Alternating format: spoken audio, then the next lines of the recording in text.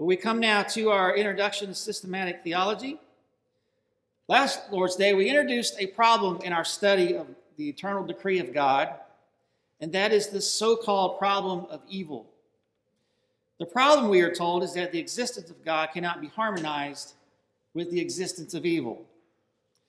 For atheists, the existence of evil is proof that God does not exist. For agnostics, the evidence of evil may not be enough to convince them that there is no God, but it's certainly not the God of the Bible, who is good, all-knowing, and all-powerful. And even for some believers, while they may not deny God's existence or deny that he is good, they end up restricting his power and or his knowledge in the attempt to get God off the hook, so to speak. And they'll introduce philosophical ideas into the Bible in order to make it work, like the theory of free will. But of course, the question we need to ask is whether or not God was even on the hook to begin with. And we will get to that answer before we end this series. But before we do, let's quickly review what we noted last week about some of these so-called solutions to our so-called problem. Again, for the atheist, the solution is simply to deny God, to get rid of him. We don't have to worry about harmonizing the existence of God with the existence of evil if God doesn't exist to begin with. But does that work? Well, no, because as Greg Bonson asked, the question, logically speaking, is how the unbeliever can make sense of taking evil seriously. Not just simply something that's inconvenient or unpleasant or contrary to his or her desires. What philosophy of value or morality can the unbeliever offer which will render it meaningful to condemn some atrocity as objectively evil? And yet they must assert the existence of evil in this world, that is the atheist, in order to turn around and make it a problem for us. But as Bonson points out, they're the ones who actually have the problem because they can't even tell us what evil is in the first place once they take God out of the picture. So atheism doesn't work, so we can toss that to the side. But as we have already noted, even for us as believers, there still seems to be this problem. How do we harmonize the belief in a good God with the existence of evil? And as we noted, perhaps one of the most common solutions is to introduce this notion of free will. Free will being defined as the freedom of indifference. That is, that when man is faced with incompatible courses of action, he is able to choose any course of action just as easily as he could any other course of action. He has the ability to choose between different possible courses of action unimpeded. His choices are free from any control, any influence, whether internally, externally, physically, or divine. But does this solve the problem? Well, we began to see last week that it doesn't for various reasons. For starters, the Bible never defines our will in such a way. But you may say, but hold on, Jason, the Bible says that we have a will, that we make choices. For example, Joshua tells Israel, now therefore fear the Lord, serve him in sincerity and in truth, and put away the gods which your fathers served on the other side of the river and in Egypt. Serve the Lord, and if it seems evil to you to serve the Lord, choose for yourself this day whom you will serve, whether the gods which your fathers served that were on the other side of the river, or the gods of the Amorites, in whose land you dwell. But as for me and my house, we will serve the Lord.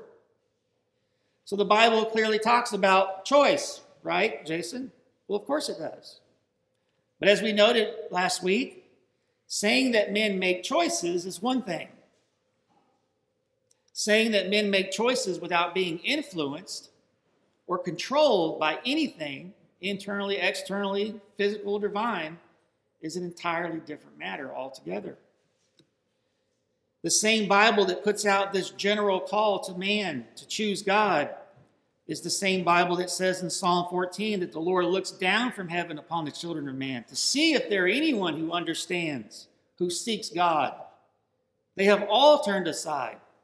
They have together become corrupt. There is none who does good. No, not one. If that sounds familiar, it's because the Apostle Paul would go on to quote that very text along with other Psalms to argue in chapter 3 of Romans that the whole world, Jew and Gentile, is under the dominion of sin.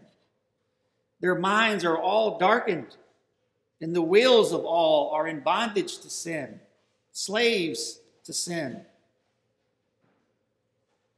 So how do you reconcile these two things? How do you reconcile Joshua asking people to choose with the Psalms telling us that everyone is enslaved to sin and their minds are darkened? Well, it's actually quite simple. Understand that when Joshua used the word choose, he was not making some deep philosophical statement about the nature of choices. That wasn't his point. Whereas the psalmist, and then eventually Paul, are making that deep philosophical point.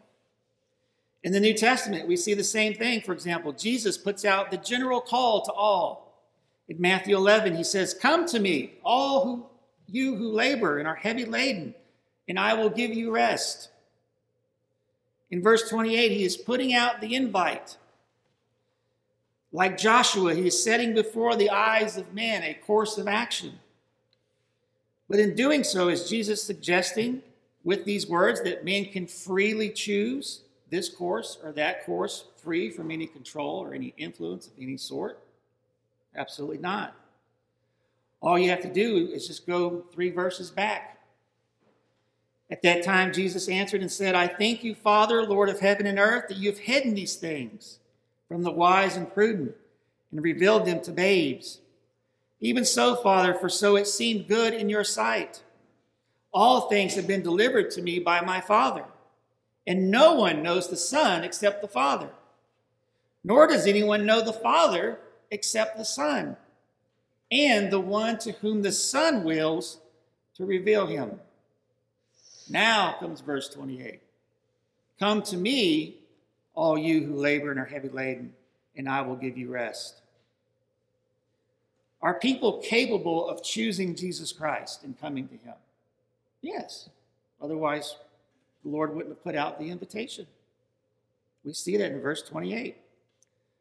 But with those words, "come to me," is Jesus making some deeper philosophical point about the nature of our choices? He's not. That deeper philosophical point is addressed in the verse right before it, which says this: "No one knows the Father except the Son, and the one to whom the Son wills to reveal him." It is Christ who is free and sovereign to reveal God or not reveal God to each individual as he chooses to do. We see this again in John chapter 6. Jesus says in verse 35, "I am the bread of life. He who comes to me shall never hunger, and he who believes in me shall never thirst." Aha! Gotcha, Jason. There it is. Jesus invites people to come to him. Well, of course. But again, by such words, is Jesus suggesting that all men are able to come to him unimpeded, free from any control or influence, divine, physical, internal, or external? Again, the answer is no. Because after seeing the Jews complain about how difficult his teachings were, Jesus answers the Jews in verse 43, saying, "Do not murmur among yourselves. No one can come to me unless the Father who sent me draws him, and I will raise him up on the last day." Even some of Jesus' disciples struggled with Jesus' teaching. And then he turns to them and answers them in verse 61. "Does this offend you? What then if you should see the Son of Man ascend where he was before? It is the Spirit who gives life. The flesh profits nothing. The words that I speak to you are spirit and they are life. But there are some of you who do not believe." For Jesus knew from the beginning who they were who did not believe and who would betray him. And he said, "Therefore I have said to you that no one can come to me unless it has been granted to him by the Father." And from that time, many of his disciples went back and walked with him no more. You see, there is where your philosophical question about the freedom of the will is answered. God obviously has created man with the potential to choose and to come to him. But having the potential to do something does not address the question of whether that potential is unimpeded or not. And simply pointing to verses that use the word choice or choose or will does not answer that question. In fact, it begs the question.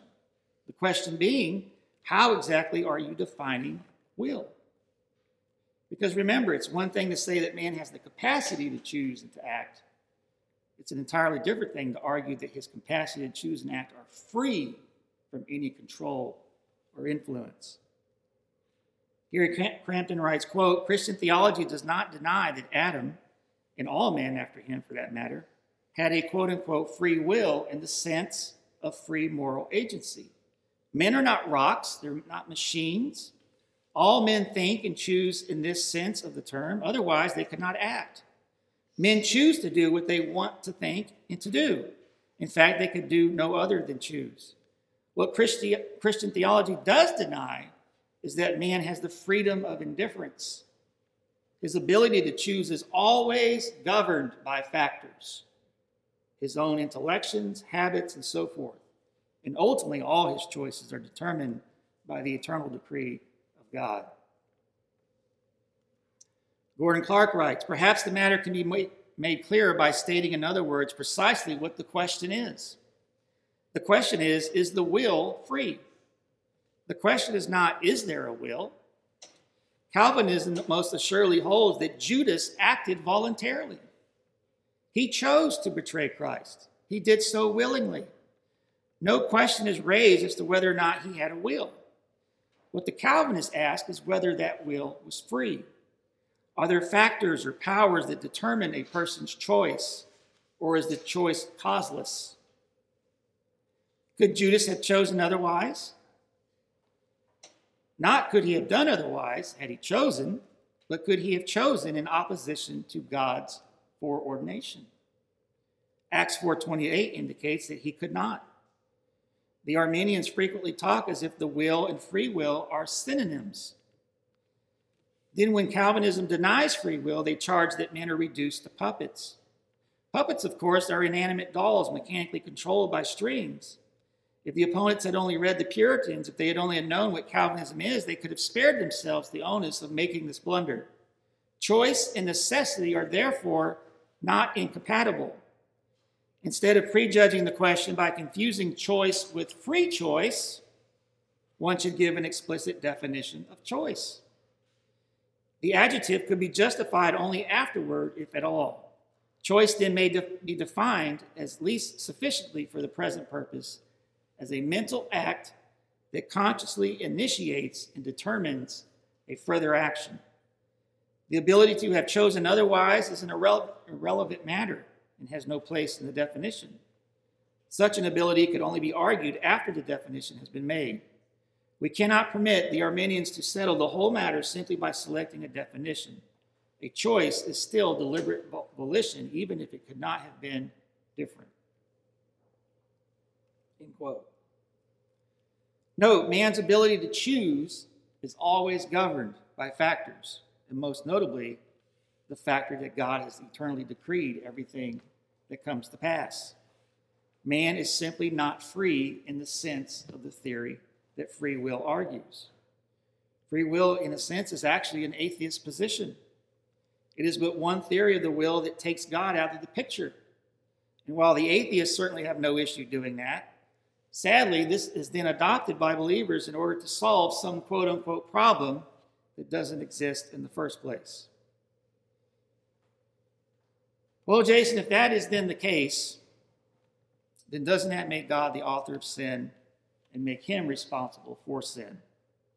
Well, no. Let's address this question of God being author of sin. The Westminster Divines write in chapter 3 of the Confession, God from all eternity did by the most wise and holy counsel of his own will freely and unchangeably ordain whatsoever comes to pass, yet so as thereby neither is God the author of sin, nor is violence offered to the will of the creatures, nor is the liberty or contingency of second causes taken away, but rather established. And there are a number of passages that the divines cite as evidence that God is not the author of sin. James 1:13, let no man say when he is tempted, I am tempted of God. For God cannot be tempted with evil, neither tempteth he any man. And then verse 17 of that same chapter, every good gift and every perfect gift is from above, coming down from the Father of lights, with whom there is no variableness, neither shadow of turning. In 1 John 1:5, this then is the message which we have heard of him and declare unto you, that God is light, and in him there is no darkness at all.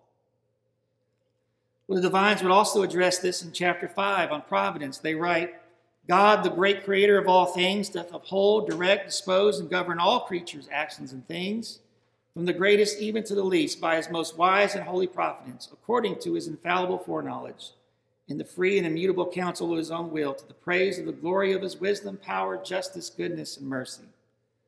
Although in relation to the foreknowledge and decree of God, the first cause, all things come to pass immutably and infallibly, yet by the same providence he ordereth them to fall out according to the nature of second causes, either necessarily, freely, or contingently.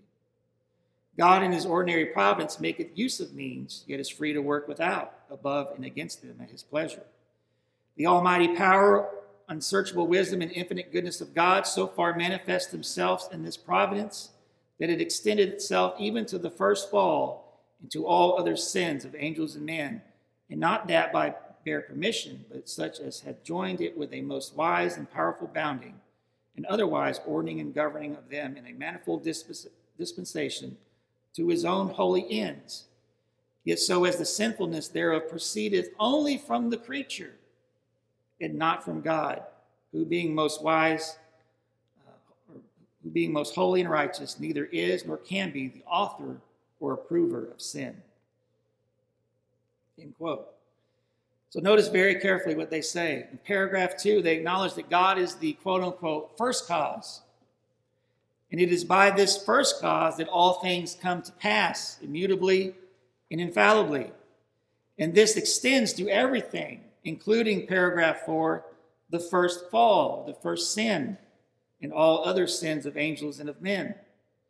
But then notice also in paragraph 2, they speak of second causes. They use this same phrase in chapter 3 as well. And so there is a distinction being made between first cause versus second cause. And the question we need to raise is, to which of these phrases is the author of sin phrase related to, and how? Now, at this point, I want to quote something from Clarke, and it's rather lengthy, but in all the stuff I've read, he just handles it better than anything I've read. And why write it when he's got it? And he does it so in a very understandable manner. So listen to how he explains this.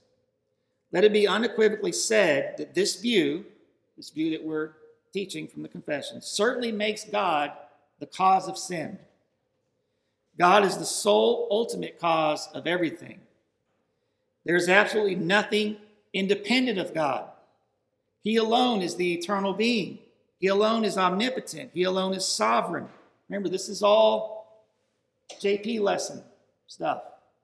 Let's never forget that.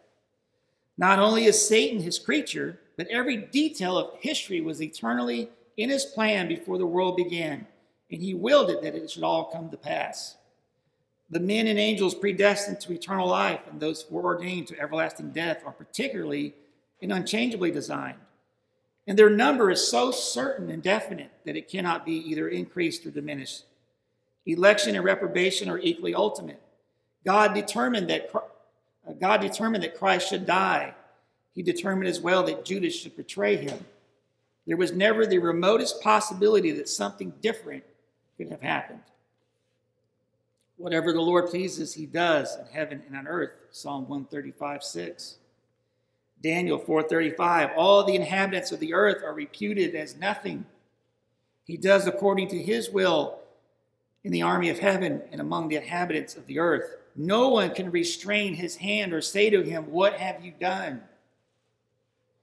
Isaiah 45:7. I form the light and create darkness.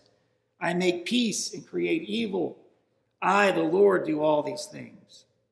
Proverbs 16:4, the Lord has made all things for himself, yes, even the wicked for the day of evil. In Romans 9:19 through 21, You shall say to me then, why does he still find fault? For who has resisted his will? But indeed, O man, who are you to reply against God? Does not the potter have power over the clay, from the same lump to make one vessel for honor and another for dishonor? Romans 11:22. Therefore consider the goodness and severity of God. So Clark goes on to ask, so one is permitted to ask, however, whether the phrase cause of sin is equivalent to the phrase author of sin. Is the latter phrase used to deny God's universal causality? Obviously not, for the same people, that is the Westminster Divines, who affirm causality, deny the authorship. They must have intended a difference between these two. An illustration is close at hand. God is not the author of this book that Clark is writing, as the Arminians would be the first to admit. But he is its ultimate cause, as the Bible teaches. Yet I am the author. Authorship, therefore, is one kind of cause, but there are other kinds. The author of a book is its immediate cause, but God is its ultimate cause. This distinction between first and secondary causation, which is explicitly maintained in the confession, has not always been appreciated, even by those who are in general agreement. Then he goes on, when accordingly the discussion comes to God being the author of sin, one must understand the question to be, is God the immediate cause of sin? Or more clearly, does God commit sin? This is a question concerning God's holiness. Now, it should be evident that God no more commits sin than he is writing these words. Although the betrayal of Christ was foreordained from eternity as a means of effecting the atonement, it was Judas, not God, who betrayed Christ. The secondary causes in history are not eliminated by divine causality, but rather they are made certain. And the acts of these secondary causes, whether they be righteous or sinful, are to be immediately referred to the agents. And it is these agents who are responsible. God is neither responsible nor sinful, even though he is the only ultimate cause of everything. He is not sinful because, in the first place, whatever God does is just and right. It is just and right simply in virtue of the fact that he does it. Justice or righteousness is not a standard that is external to God, to which God is obligated to submit. Righteousness is what God does. And since God caused Judas to betray Christ, this causal act is righteous and not sinful. By definition, God cannot sin. At this point, it must be particularly pointed out that God's causing a man to sin is not sin. There is no law superior to God, which forbids him to decree sinful acts. Sin presupposes a law, for sin is lawlessness. Sin is any want of conformity unto or transgression of the law, but God is ex lex. True it is that if a man, a created being, should cause or try to cause another man to sin, this attempt would be sinful. The reason is plain. The relation of one man to another is entirely different from the relation of God to any man. God is the creator, man is the creature. And the relation of a man to the law is equally different from the relation of God to the law. What holds one in one situation does not hold in the other. God has absolute and unlimited rights over all created things. Of the same lump, he can make one vessel for honor and one for dishonor. The clay has no claims on the potter. Among men, on the contrary, rights are limited. The idea that God is above law can be explained in another particular. The laws that God imposes on man do not apply to the divine nature. They are applicable only to human conditions. For example, God cannot steal. Not only because whatever he does is right, but because he owns everything. There is no one to steal from. Thus, the law that defines sin envisages human conditions and has no relevance to a sovereign creator. As God cannot sin, so in the next place, God is not responsible for sin, even though he decrees it. And just a quick side note, think of the word responsibility. What do you hear in that word at the beginning of that? Response. You're responsible because you're accountable to someone. God's not responsible because who's he accountable to? There is no one higher. Well, Clark then gives an example from Scripture. Listen very closely to this story from 2 Chronicles chapter 18. Jehoshaphat allied himself with Ahab. And Ahab has his sights set on Ramoth Gilead, and he wants to go to war. Jehoshaphat proposes that they seek God in the matter. Let's see what God has to say about this before we go. And so they bring in prophets, and one by one, all 400 of these men tell them what they want to hear, saying, verse 5, "Go up, for God will deliver it into the king's hand." But Jehoshaphat said, verse 6, "Is there still not a prophet of the Lord here, that we may inquire of him?" So the king of Israel said to Jehoshaphat, "There is still one man by whom we may inquire of the Lord. But I hate him, because he never prophesies good concerning me. He is always evil. He is Micaiah, the son of Imlah." And then in verse 12 we read, "Then the messenger who had gone to call Micaiah spoke to him, saying, 'Now listen, the words of the prophets with one accord encouraged the king. Therefore, please let your word be like their word and speak encouragement.'" In other words, just go along with the crowd. Speak a word of encouragement. And Micaiah said, "As the Lord lives, whatever my God says, that I will speak." Then he came to the king, and the king said to him, "Micaiah, shall we go to war against Ramoth Gilead, or shall I refrain?" And he said, "Go and prosper, and they shall be delivered into your hand." So the king said to him, he caught on to this sarcastic tone from Micaiah. "How many times shall I make you swear that you tell me nothing but the truth in the name of the Lord?"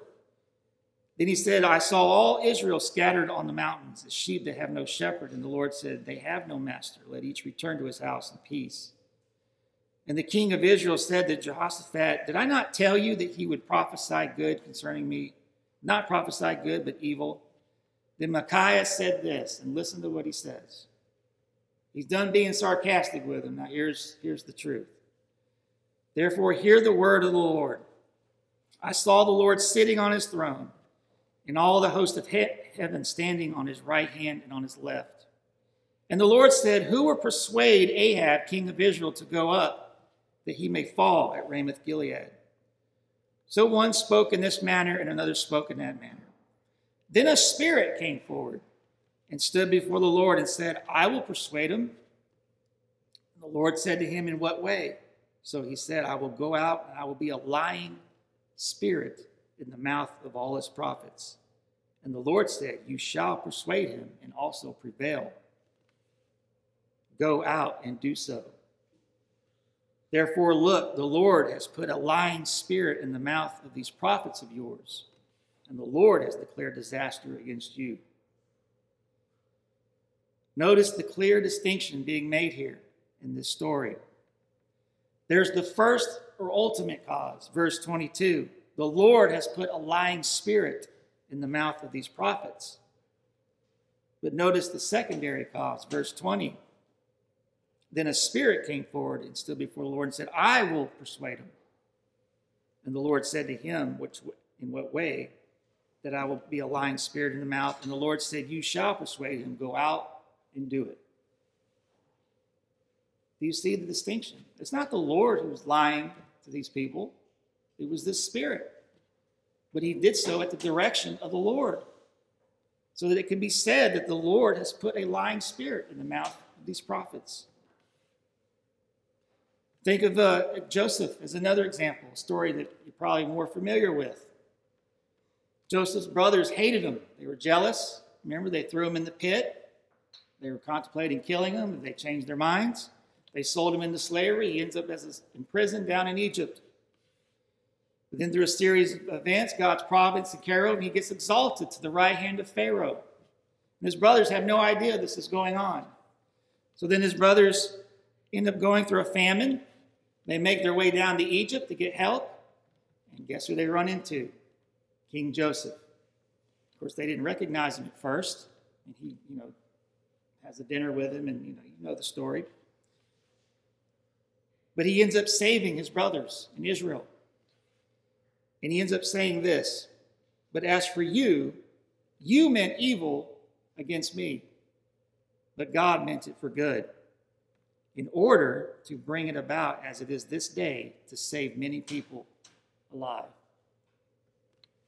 It wasn't God who desired evilly to kill Joseph or sell him off. His brothers did it, and they're responsible for it. But what you meant as evil, and it was evil, God meant for good. It was all part of the plan. It was all part of the design. And so that brings me to this closing statement. You remember the propositions that we presented that people say are irreconcilable, that can't be worked out. That is, God is all good, God is all powerful, yet evil exists. How do we reconcile that problem?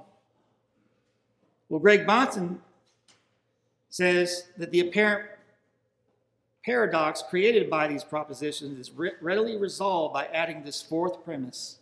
This is the fourth premise you need to add that people don't think about. And that is this, that God has a morally sufficient reason for the evil which exists. Isn't that what we just read? Isn't that what we just heard in the story of Joseph? There's a reason for it. Remember the question I ended with last week.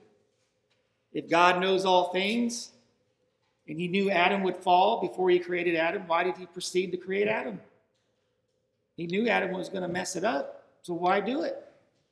He didn't have to create Adam, but he did. Why? Because there's a reason, there's a purpose. And what is that purpose? What is the end game in all of this? I'm going to give you another week to think about that. And then next week, next Lord's Day, Lord willing, we'll finally get to asking that final question. What is the ultimate purpose? That's the solution. That's the answer to this so-called problem of evil. That there is a morally sufficient reason why God has decreed all of this. There is an end game. There is a purpose. And we're going to get to that purpose next Lord's Day, Lord willing, via the predestination of men and angels.